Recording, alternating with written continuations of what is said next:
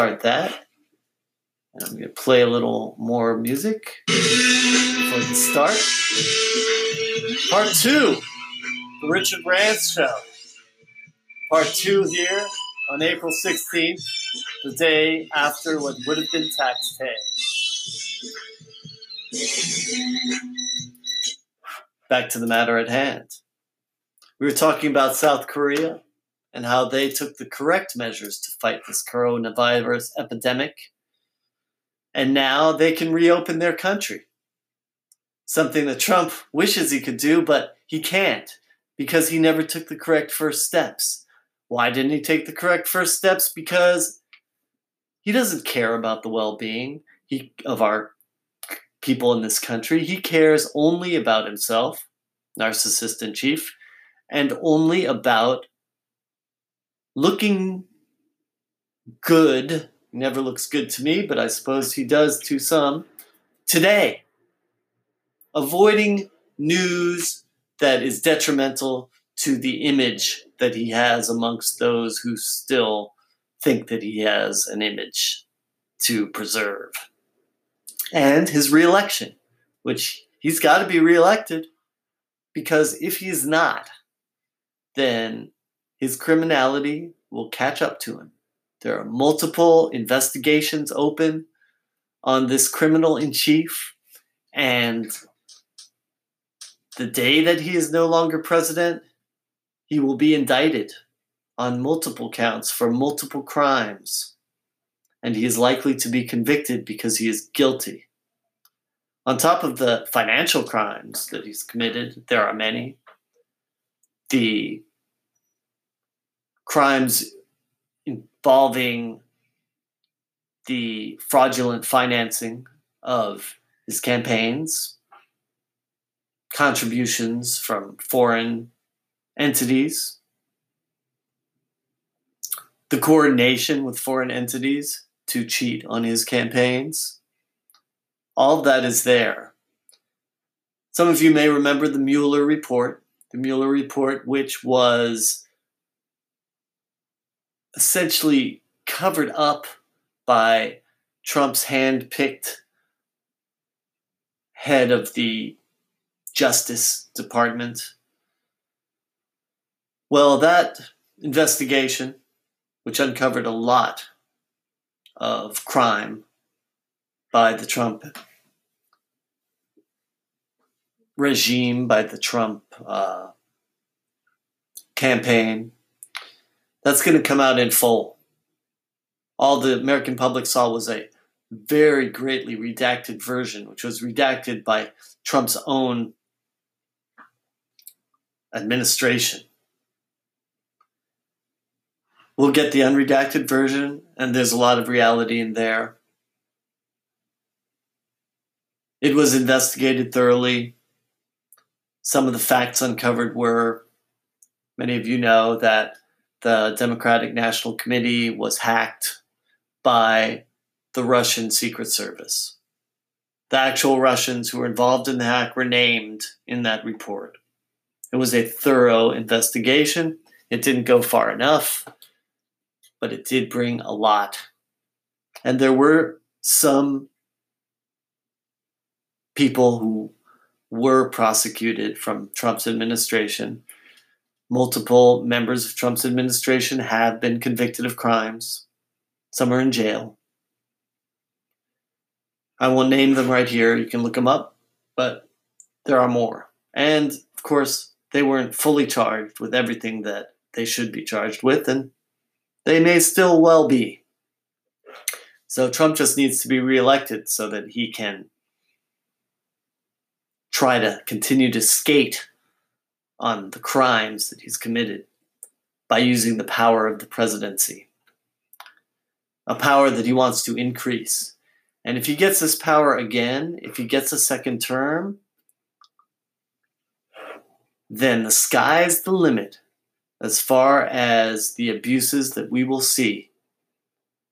And I do not think that it is hyperbole to say that it could be the end of our democracy if that happens.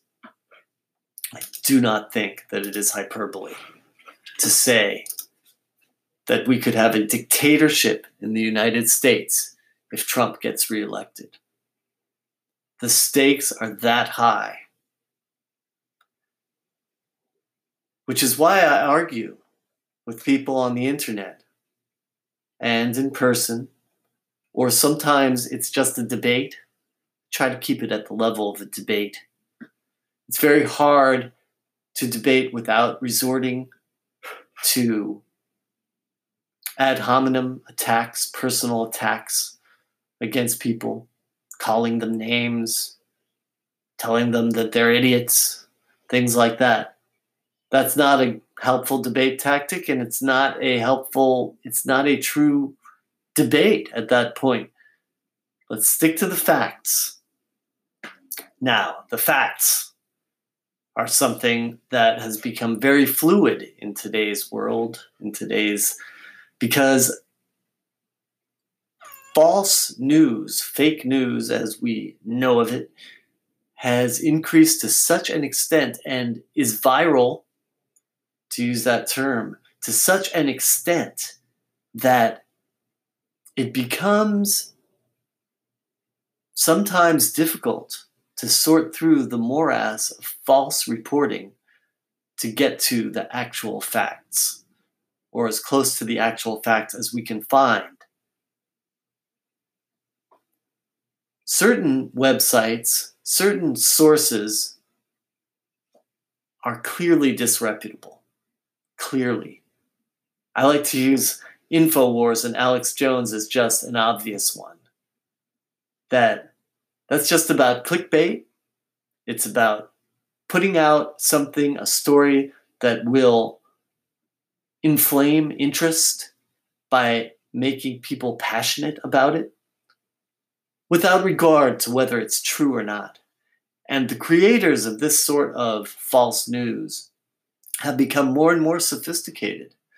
So they will take a story that has true elements in it and use as many of the true elements as possible in their false news story. But then add certain fake elements that make it more fantastic, more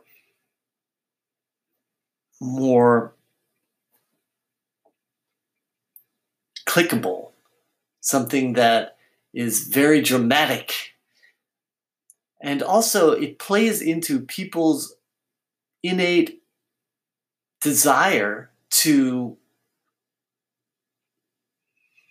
believe that people control things, because people like control. They like to be in control. On an individual level, we like to be in control. And we like to believe that things are under control. Lack of control causes stress, great stress. The most stress is caused when people do not know how to deal with an issue. They do not know what is coming next.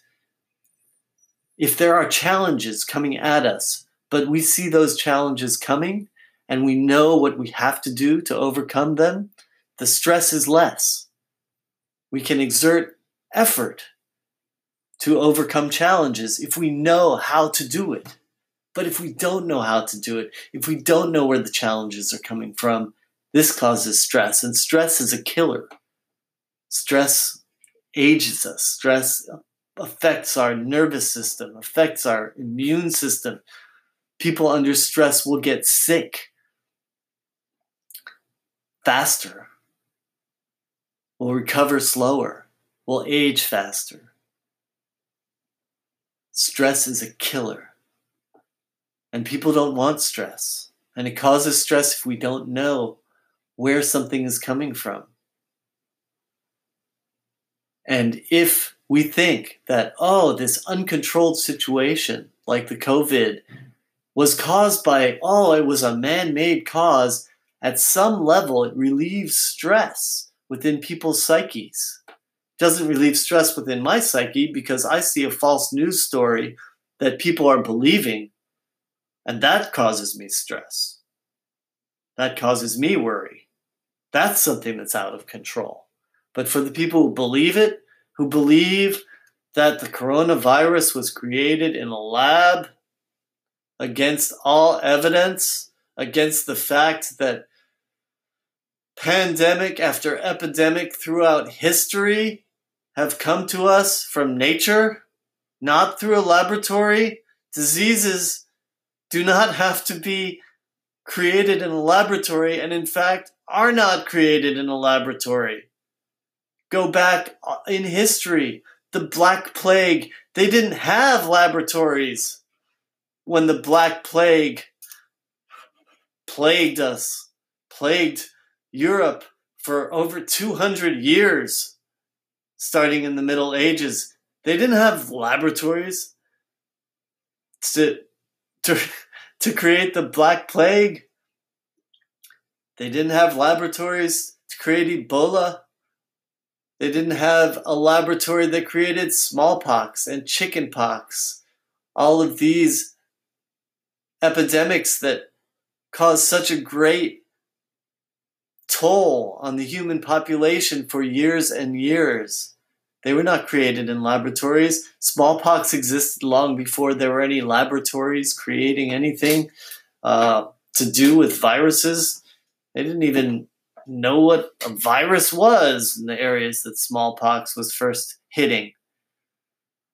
But at some point they come up with a vaccine, and that is one of the most execrable fake news stories. The anti-vaxxers out there who try to pretend that the vaccine is not a time-proven medical technology that has saved millions of lives from smallpox, polio, measles.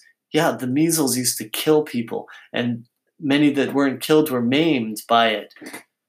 Children died from the measles. But then there was a vaccine. And after that, when people got vaccinated, the deaths didn't have to happen anymore. That is one of the greatest gifts that our medical technology has given the world, is the vaccines. So when the anti-vaxxers try to, against scientific proof, try to say that we should not get vaccinated, they are giving a death sentence to people. It's horrible. It is horrible for me to see. It is a tragedy for me to see. And just you wait, because we're waiting to get a vaccine now for the coronavirus. We've got laboratories throughout the world looking for a vaccine, and thankfully that we have these laboratories that have the technology to research virology. And they're there not to create viruses. In today's Democracy Now!, you can check it out on democracynow.org, they interviewed an expert on viruses, a zoologist, debunking Trump's COVID-19 origin theory, which dovetails with this conspiracy theory that it was created in a laboratory, to say there are innumerable viruses out there and are always out there in nature, every day, now, in nature, not in a laboratory. Bat viruses, for instance, swine viruses that we know from the swine flu, chicken viruses that have come to us through avian flu. These viruses were created by the natural system that viruses have to mutate and get new viruses out in nature.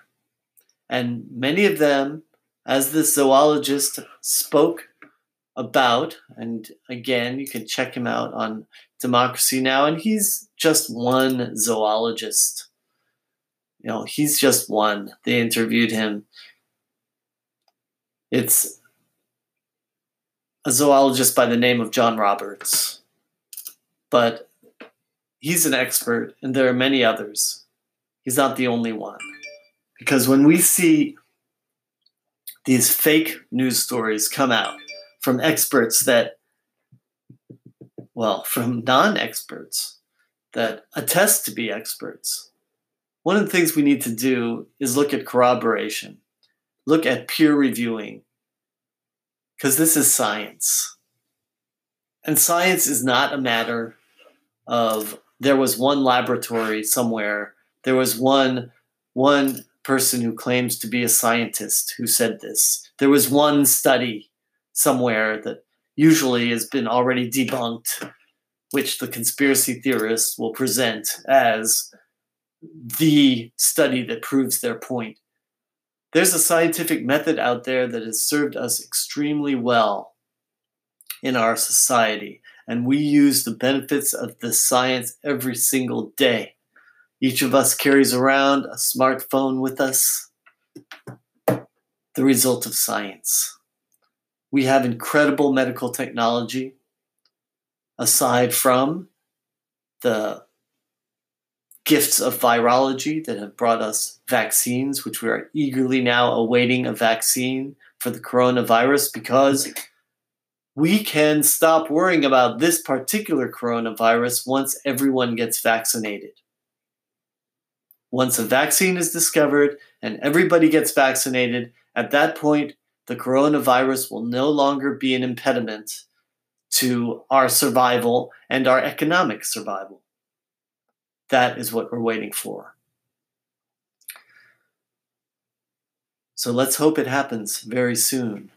And in the meantime, we should have been following the example of South Korea, because if we had, then we would not be in this situation now, and we might not have even had to shut down our economy. And this is laid right on the lap of the execrable criminal-in-chief in the White House. He is to blame. His administration is to blame. Of course, the existing infrastructure problems in this country have come from a long line of disintegration of the safety net for our population that has left our population with no health care.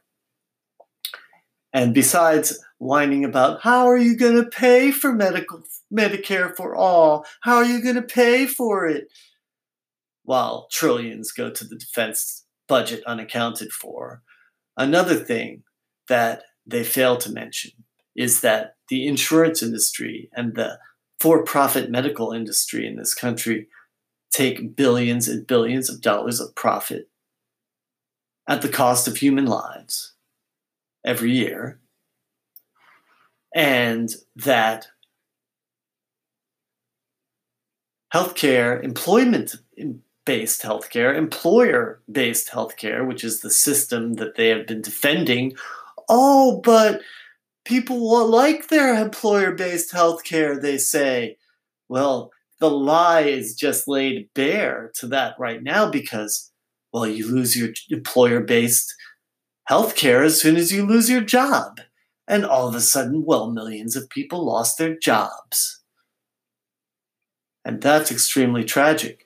But they didn't have to lose their healthcare at the same time if we already had a healthcare system in this country that was worth a humanitarian dam like they do in more civilized countries in this world. So that's some of the problems with our infrastructure that led to this. And we need to remedy that. And that's why Bernie Sanders' movement is still going to fight. But if Trump wins a second term, he's going to clamp down. And those of us who care about humanity, about humanitarian advances, about making this a better country, are likely to be crushed under Trump presidency. So we need to stop that at any cost. And if that means voting for Biden, I will do it. Please tune in next week and I'll be back. Thank you for listening. Please listen to my podcast.